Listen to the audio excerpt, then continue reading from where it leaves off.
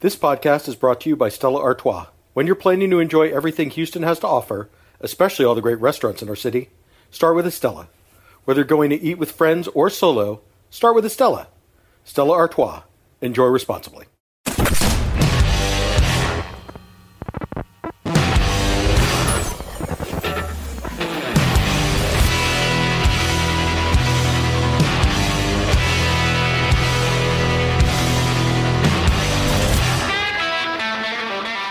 Welcome to What's Eric Eating, Culture Map's bi-weekly look at all things Houston bars and restaurants. I'm your host, Culture Map food editor Eric Sandler. This is the Tuesday show where we talk about some news in the restaurant world and a restaurant you may want to check out. To do that, I am joined by my co-host this week. She's a former commercial real estate developer and a marketing expert. Monica Dano, welcome back to the show. How are you? I'm good, Eric. Thanks for having me back. Thanks for doing this. Let us dive right into the news of the week.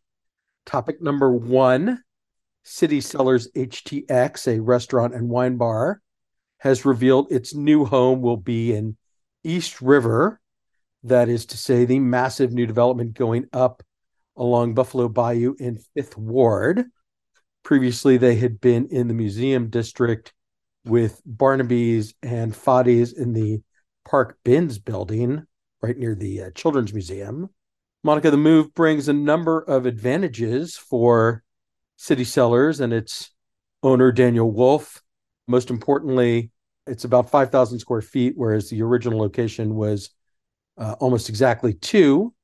And it comes with a big patio. And so there's room to, they're sort of teasing that maybe they'll do some sort of speakeasy concept within it. But, bigger menu probably, and Yep. more cocktails, more space means more everything. So let me just get your thoughts. I'm gonna go out on a limb and say you never made it to City Cellars at its original location in the Museum District. That's a good limb, Eric. You know me too well. I did not make it. But I'll tell you, I lived in the Museum District for about 6 years. I don't know, about a decade ago. That area has always intrigued me, even when I lived there. My office was there. I worked for St. Luke's Hospital, and we had our development office there, and I lived a couple blocks away. And interesting area still. I think the restaurant and retail that's come in there over the past 10 to 15 years maybe has struggled a bit to find an audience, which kind of always baffled me. There's lots of residents over there. They're on the light rail. They're in between kind of that medical center, midtown area. So as a putting my urban developer hat on, it's kind of intrigued me why more things haven't taken off over there. Yeah, I mean, it's an interesting neighborhood in that, you always talk about rooftops. And so it has that kind of residential quality, but also you draw from so many people in the medical center, museum district visitors. It's got kind of an intriguing mix, but relatively little sort of commercial space, right? Like Lucille's has Right. done very well there. MF Sushi has established an identity. We've talked about some of the other stuff that's going on over there, but City Cellars and the landlord kind of got in a snit and decided to go their separate ways. Yeah. But it did establish a presence there, especially for Sunday brunch. Yeah, and I actually lived over there when Lucille's opened, and I'll tell you, everyone in the neighborhood was so excited to get kind of a quality restaurant space, which obviously they've figured that out over there. But yeah, I mean, lots of daytime. I think that with the office buildings and some of the medical buildings over there, Bodega obviously has done well over the years there, but I think for kind of a nighttime during the week, maybe it's a date night on the weekend thing, but I think it's probably been hard for operators to figure that demographic out. Right. But certainly for Daniel and City Cellars, they're looking at East River now, and what do you think? I mean, this is like a generational Hmm. kind of project going up along Buffalo Bayou. We haven't talked about it very much because there hasn't been a lot of restaurant activity there. Johnny Rhodes, who opened Indigo and did very well there, is bringing Broham, his grocery concept there, and Lick Ice Cream is coming there eventually. But we haven't really, we on the show haven't talked about it very much. But it does represent a multi-billion dollar, I suppose, bet by one of the city's most prominent real estate development firms that neighborhood has a lot of potential. Yeah, and I'll tell you again, talking from a real estate perspective, when I first heard about East River, I think I've mentioned this on the show before, but when I was developing real estate, we were a little skeptical of the East End of Houston, like you said, because of the rooftops, even the proximity to downtown. But I'll tell you what, I've been very impressed with that leasing team. I've got to know them pretty well as we kind of toured the space and looked at it for other concepts. But they've done a hell of a job attracting some really great national level, even statewide level concepts over there. Obviously, I've been to the pickleball courts and the golf course over there. And, I think it's interesting for city sellers to move from kind of an unknown weird market to another which I'm excited to see that develop. Like you said, the restaurants is what I really think is going to bring some life over there. But it's a beautiful space.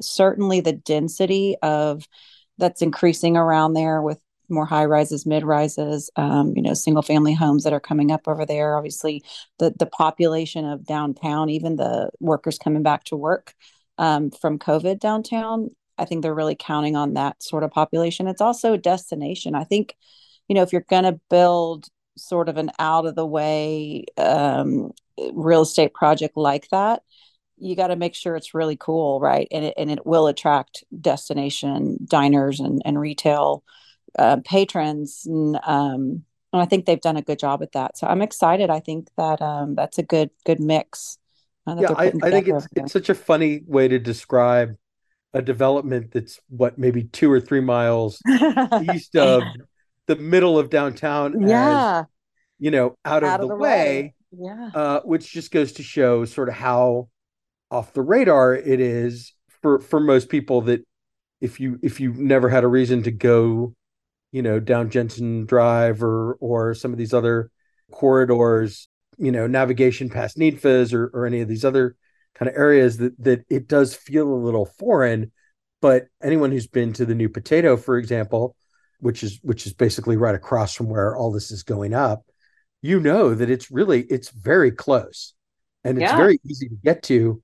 And I think people will be astonished by how close it is. I mean, I've been sort of speculating that, and I've said this to real estate professionals. It's like they need like a national draw. Like the names that I keep kind of throwing out to people are like Italy, Din Tai Fung, Mm-hmm. uh, Bouchon Bakery, Thomas Keller's Bakery, something like that. Like something, you talk about a destination, something that would sort of capture people's attention, be completely unique to Houston, right? No, nowhere else in Houston.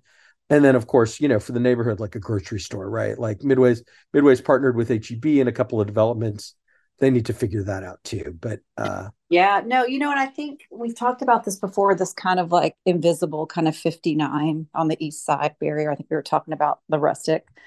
And it's like in our minds as Houstonians or native Houstonians and like us, it's just kind of this black hole in your head, and I think people like St. Arnold's, right? When St. Arnold's opened, everyone was like, what, where? This is in the middle of nowhere, right?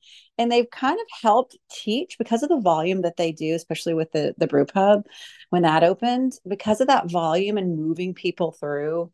By the way, congrats to St. Arnold for their big award a couple weeks ago. Um, and I think they've really trained the city. Like it's okay to go north of 10 on downtown. It's okay to go east of 59 downtown, right? And I think more of those concepts, more on the southeast side of downtown, have also helped to kind of do that. And it seems like that East River is kind of bridging that gap between kind of that north downtown St. Arnold's to everything to Ninfa's, right? Harrisburg. So I think it's well timed. I think Houston's growing, obviously, east, and there's not a lot of places to grow west, right? So you see this kind of east movement growing in momentum. Even in the last 2 to 3 years, I think I've probably changed my tune on the east downtown. So I'm excited to see how they do. I mean, you're right. I mean, having some of those, they have a killer leasing team over there. Lacey Jacobs does an amazing job, and I think they really have the power with Midway to draw those national and statewide restaurants and retailers. So I think they're primed to over the next couple of years really be a destination and consider downtown. At what point are we going to consider a half a mile across 59 downtown? I think we're close. Right. I don't want to I don't want to erase the identity of Fifth Ward because it is such an important neighborhood historically, and any more than I want people to start calling Third Ward Midtown, right? Like Right, I want right. Third Ward to be Third Ward, I want Midtown to be Midtown. I want downtown to be downtown, and I want Fifth Ward to be, even the difference between Fifth Ward north of the Bayou and Second Ward south of the Bayou, right? Yeah. Like, as you said, as we are both native Houstonians, we both have some sense of this city's history. I want to preserve that. But I do want people who, for whatever reason, have just never ventured, like go north on Jensen, take a right on Clinton. It Yeah. won't take you very long. If you're used to driving to Neat on navigation, going that much farther to Clinton Drive, or like you said, if you're used to going to St. Arnold, going a little farther east is not it's not going to like completely reset your boundaries, but it will. You do kind of realize that there's so much of the city that even quote unquote inner loop that hasn't really been touched by development and is kind of ripe for rethinking. And so I think it's really smart of city sellers to get on board with something like that and be a part of it. And they had a substantial following in the Black community for their Sunday brunches. And so I think if that kind of third ward museum district crowd, if they can draw them north, great. And if not, hopefully their reputation will precede them within that community, and they'll find new adherents, new fans in Fifth Ward. Yeah, no, I agree. I'm excited. I'm excited about that development. I'm excited to see them open. Do they have a timeline? Late quarter one, early quarter two. Okay, So it won't cool. be it won't be too much longer before we're checking out the new city centers. All right, let's move on to topic number two. Speaking of east of 59, Agricole Hospitality has unveiled Lightning's Good Times, its new cocktail bar that is a replacement for Miss Carousel in Edo, part of that big development on San Emmanuel Street. Monica, this is kind of an interesting one in the sense that, to a certain extent, the Agricole guys who own Eight Row Flint and Cultivare like took a look at Easy's Liquor Lounge, their kind of retro dive bar inspired bar in the Heights, and took some of that inspiration and applied it to Miss Carousel to create Lightning's Good Times, right? It has pool tables, it has dartboards, it has shuffleboard, it has vintage neon signs and advertisements. They've added a bunch of TVs, so if people want to watch a game, they put in a stage for live music. Miss Carousel had this sort of mid-century modern Kind of highbrow. hotel lounge kind of Yeah. vibe that maybe, especially kind of post-pandemic, wasn't really a fit for the neighborhood, and they sort of acknowledged that by rebooting it. So what do you think about Lightning's Good Times as a better fit for Edo? I do think it's a better fit. We've talked about this in the past about soccer games and baseball games, a lot of kind of a sports hub that East Downtown's becoming kind of before or after the game where we're going to grab a drink. I think that this concept suits that much better, obviously, than Miss Carousel, as beautiful as it was. I really tip my hat to operators who give something a go and then sort of are able to adapt to what the neighborhood calls for. We talk about this a lot, kind of developing for the neighborhood and not expecting the destinations. You'll get some of that, but when you're building a concept like this, I mean, you've got to pay attention to demand. I mean, the neighborhood will tell you, right?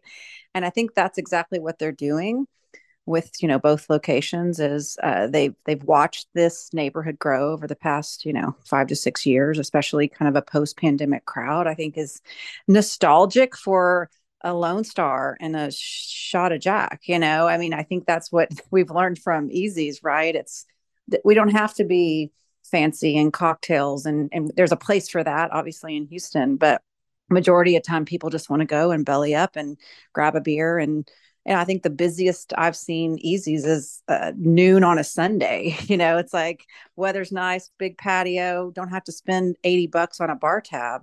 So I think that this concept, hits on that before the game, after the game. Some foot traffic would do really well for them. No, I think that's all well said. And I think, to a certain extent, it's easy to look at the success of the Rustic, which is, just across the freeway, and think like, oh, we can do our version of that. A place that people can go before, after the game, before, after a concert at Toyota Center, get a beer, get a drink. This is much less food focused than the Rustic. The Rustic has a full kitchen and a big menu, but they have Vinny's next door to supply pizza. They will have the Tex-Mex place that's coming soon, still unnamed, that will presumably there'll be some cross pollination there with, I don't know, nachos or quesadillas or tacos or something, right? So they'll be able to feed people, and it's just going to be kind of fun and casual, and not to not to lean on the word too much, but easy, right? And Yeah. so I think it makes a ton of sense. I think it reflects the way that people use Edo, Yep. and this is not far from where I live. So I like the idea of having a casual come as you are place where I know that I can go for a good cocktail, and they're priced affordably. They're in that mythical, $9 to $12 range that we've been talking about on the show recently. We don't see as much of anymore. So Mm-hmm. if I can get a great $10 margarita and just hang out and maybe shoot some pool or shoot the shit, great. Yeah. Like that's all I need. Well, it's interesting as you were saying that I was thinking of some of these more remote kind of East End and Northeast End bars that have started doing this over the years, Little Danny's and Monkey's Tail. And, that's basically what they are, right? And it's like now the bigger operators are paying attention and doing that just closer in where the real estate's more expensive, right? So you have these bar groups that kind of go on the outskirts. I like to call it the Bradmore special. You kind of go into these neighborhoods where it's cheap real estate. You don't have to serve expensive drinks. There's a big margin on a $2, Lone Star, and it's interesting to see now that more polished operators are kind of trying to do the same thing, just a little bit closer in. So it's an interesting trend to watch. Absolutely. All right. And then let's move on to topic number 3. I want to talk to you just briefly about the Cursed Cauldron. This is a pop-up bar that is occupying Ninja Ramen through Halloween. It comes to us from Alexis Majaris, who we know from her time at Julep, and her business partner, Angelique Cook Cavazos. It's kind of a fun concept, right? Because it's a witchy, Halloween themed takeover with a separate cocktail menu, and they painted the walls, and it's decorated, and there's crafts you can buy, and Chris Wong like tweaked the menu a little bit so that there's still ramen, but it's spooky ramen or whatever they're doing. Uh, so I was thinking about this more in the context of like these Christmas themed pop up Yeah, I bars, was just the thinking the that. Miracle Miracle. Bar, Yep. or sipping Santa, or whatever it's called. Mhm. What do you think about this trend of these taking the idea of the holiday themed pop up bar and applying it to Halloween? People fucking love Halloween. And not that I don't fucking love Halloween, but I feel like there's this trend in the past decade that like Halloween is the best day of the year. Maybe people are just burnt out from Christmas, but I feel like every year Halloween grows in popularity for whatever reason. And I mean, don't get me wrong, October is the best month of the entire year in Texas, not just because it's my birthday month, Right. but Hashtag Libra season. Libra season. I mean, I'm here for it. I love the Christmas pop-ups, all the holiday pop-ups. It's just a fun time of year. It's the end of the year. People don't want to work anymore. And I feel like Halloween has become this like official beginning of that season, right? Before it was Thanksgiving, and now it's like, nope, we're going to start in October. So I love it. I remember seeing, I think the publicist sent it to me too. And I was like, this looks really cool. I think it's fun. I think a lot of these pop-ups are fun. People like to do something a little bit different. It gives someone a reason to maybe go somewhere that maybe they hadn't been to Ninja Ramen. And this looks really fun. So let's check this out. So I'm excited to check it out. Yeah, no, I think that's all well said. I think, I think Two-Headed Dog is doing something similar. I think, should get some information about that here pretty soon. But yeah, I think this is fun. I think, everybody talks about spooky season and fall vibes and Lord knows. I mean, the whole city's focused on the Astros, but for the minority of people who are not staying home watching baseball, get dressed up, go out with your friends. I think this is a ton of fun, and I'm glad it's happening. I mean, do you feel the same way? Do you feel like Halloween is just every year growing in popularity, or is that just No, no, I think my that's right. I perception? think I think when we were growing up, right, in the 80s and the 90s, I don't really think that Halloween was a thing for adults. Like I don't remember my parents going out for Halloween parties, but now, LaGroya hosts a very famous Halloween party. Brasserie 19 has a famous Halloween party. I think Ben Berg's places do Halloween parties. It's just become so much bigger. I Yep. think people our age don't, they still like to have fun, right? They're responsible parents and all that, and they take that aspect of their lives very seriously, but they still want to cut loose. They haven't completely given that up. So that there are bars that are trying to capture that, and even for people who are younger than us, right, millennials and Gen Z types that don't have children and don't have those responsibilities, like they're definitely going out, right? They're making a whole party out of Halloween. So I think bars that sort of cater to that, I think that's just I think it's going to be a lot of fun.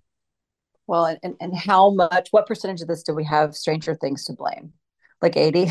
Oh yeah, yes, definitely. Stranger Things, Wednesday, right, on Netflix. Right. It's like Kind this of leans into Halloween some of that resurgence. gothy vibe. Yeah, yeah. I think that's definitely a major part of it. I love it. I love it. No, I'm excited. I'm excited to try it out. We should go. We should. All right. I'm going to say that does it for the news of the week. We'll be right back with our restaurant of the week. Stick around.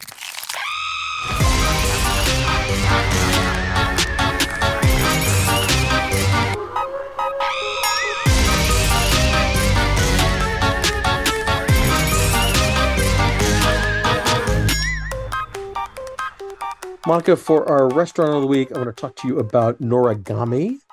This is the new sushi hand roll concept that just opened up on Bissonnette, kind of in that West U Rice Village kind of ballpark. It comes to us from the owner of Hidden Omakase and Sushi by Hidden. So that's a team we know well. Let me just throw it to you. I mean, what did you think about our meal at Norigami? I loved our meal at Norigami. One of the longer concepts we've been waiting on to open, again, from a real estate perspective, have followed these guys' troubles with permitting and construction, and going on 2.5 years now. I think at one point they had signed the lease for Norigami, and sent in that time they signed the lease, they actually found the hidden by and it actually built it out and then opened in that time, and that was still what, months ago. So congrats to them for finally getting that open. But I really loved our meal there. You and I had a meal at Hidden Omakase. Gosh, was that last year? It was a Norigami pop up. So that was the last time I had had it. And I was excited to come try it in its new space. And what a beautiful space it was. And I know we'll get into the food, but man, I was blown away by the bar next door. We went and had a drink there afterwards, and what an incredible space. I, not to dismiss the food at Norigami, it was great, but cool experience next door. Yeah, no, I think they're calling it Hidden Bar, right? That's what they're Yeah. that's what they're calling it. And it is. It's a little bit of that passive provisions vibe where to get from provisions to the pass, you had to go through a wall that was really a door.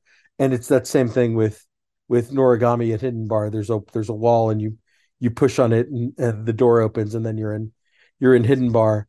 And there aren't that many cocktail bars in that West U Rice Village kind of area. And so I think just having that as an after work destination for happy hours or even after dinner for kind of a drink after, a meal in that area.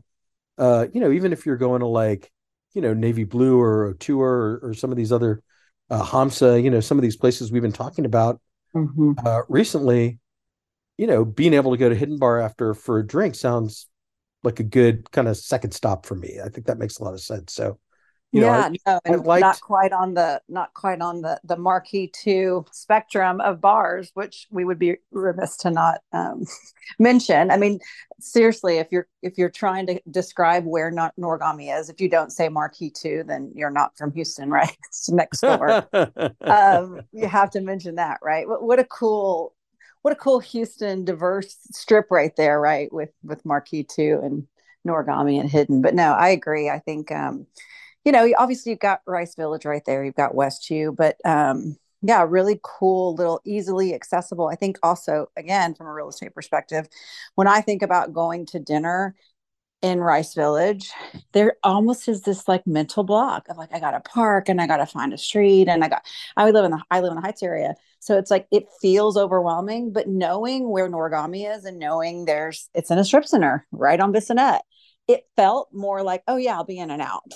So that kind of perception of a good dinner, a great bar, that you don't have to kind of get into the guts of Rice Village right, to right. dine there. Right. It's a strip center, so it has easy parking. It's on a main street. It's pretty close to the freeway. It's right off of Kirby. So yes, for all of those reasons, it's a little simpler. And not that there isn't just a ton of sushi, Sure. up and down Kirby on either side of 59, but I do like the hand roll concept. I like, mostly what I like is how quick it is, right? I mean, we had two crudos and five hand rolls in about 30 minutes. Yeah. No. And Yep. so it's not your whole evening. It's not designed to be. It's a stop on your way either, to drinks at Hidden, or you could do like a couple of hand rolls and then go see a movie or something and then go to dinner afterwards. I mean, it's very flexible in that sense. Yeah, and hand rolls get me every time. You think, oh, it's a light dinner, but man, I mean, we were what five rolls in, and I was like, oh, I need to take a little break, and it does happen so fast. I tend to be a faster eater. I'm kind of impatient eater. So yeah, I mean, sitting down and ordering in within 2 minutes, food showing up, that's hard to beat, and it's delicious. I mean, I think we kind of asked for some suggestions and they brought out a couple of things that they suggested. Everything was great. But I agree with you. I think thinking of the hand roll concept as something that's fast and quick definitely draws me to those sort of concepts. Yeah, and we did their norigasm, spicy salmon, hamachi toro, spicy scallop, and kani, I think crab. And certainly anyone who's been to Handy's Dozo or to Hondo, understands kind of what these hand roll concepts are like. You sit around a counter, they bring them to you one at a time, but essentially, the time passes really quickly, right? Like they'd put one in front of us. I'd sort of drag it in the light to figure out how to get a decent picture of it, and almost immediately, it would be the next hand roll would be presented. So it happens really quickly. Yeah. And you can rack it up. This is not an inexpensive, like you said, pre-dinner place, right? I mean, notably so, this is very high quality fish. Ingredients are all high quality. But the time at which you eat and finish, it's like, oh wow. It was delicious. I think yeah, it feels so basic to say, but I think the spicy salmon hand roll was my favorite one. I know you had a different favorite, but even the hamachi crudo they brought out, this is the one we had with the truffle on it. Is that right? That's right. Yeah, that was delicious. That probably, I mean, I won't count it as a hand roll, but probably one of my favorite bites of the evening was that. Yeah, I mean, I liked the crab. I liked how kind of sweet it was, and it comes with the fried leeks for a little crunch, and that yuzu mayo that brightens it up a little bit. I thought that was really tasty. I agree with you about the hamachi crudo. I mean, I'm a sucker for kind of yellowtail anything at this point. And then, I splurged, right? They said, do you want one more? And I got the Menage foie gras, uni, toro, wagyu, foie gras, caviar, and gold flakes. And it's just, it's so decadent, right? Between the fattiness of the wagyu and the richness of the foie, it's a very decadent bite. And $26 for a hand roll is probably pushing the limits of what anyone should spend on a hand roll. Um, but it's so many different flavors kind of coming at you as one bite, two bite, three bite, you sort of finish the thing. I really enjoyed it. And I like, we haven't really talked about the design, but I like how pretty it is in there, right? It's dimly Oh, lit. bathroom was beautiful, right? Yeah. It's that kind of, that this trendy, like make your bathroom the most beautiful place in the restaurant recently. A beautiful bathroom. But you're right. I mean, lighting was just right. And they've gotten that right. They've got several concepts that they've got that down. Not exactly who, actually, the designer of the bar, I think, was sitting next to us. I think I mentioned that too when we were over at the bar, with the beautiful paper cranes all over the ceiling, which I think we had a debate on how they actually did that. If it was purchased that way, or they had several interns folding paper cranes. But no, I agree. Beautiful space.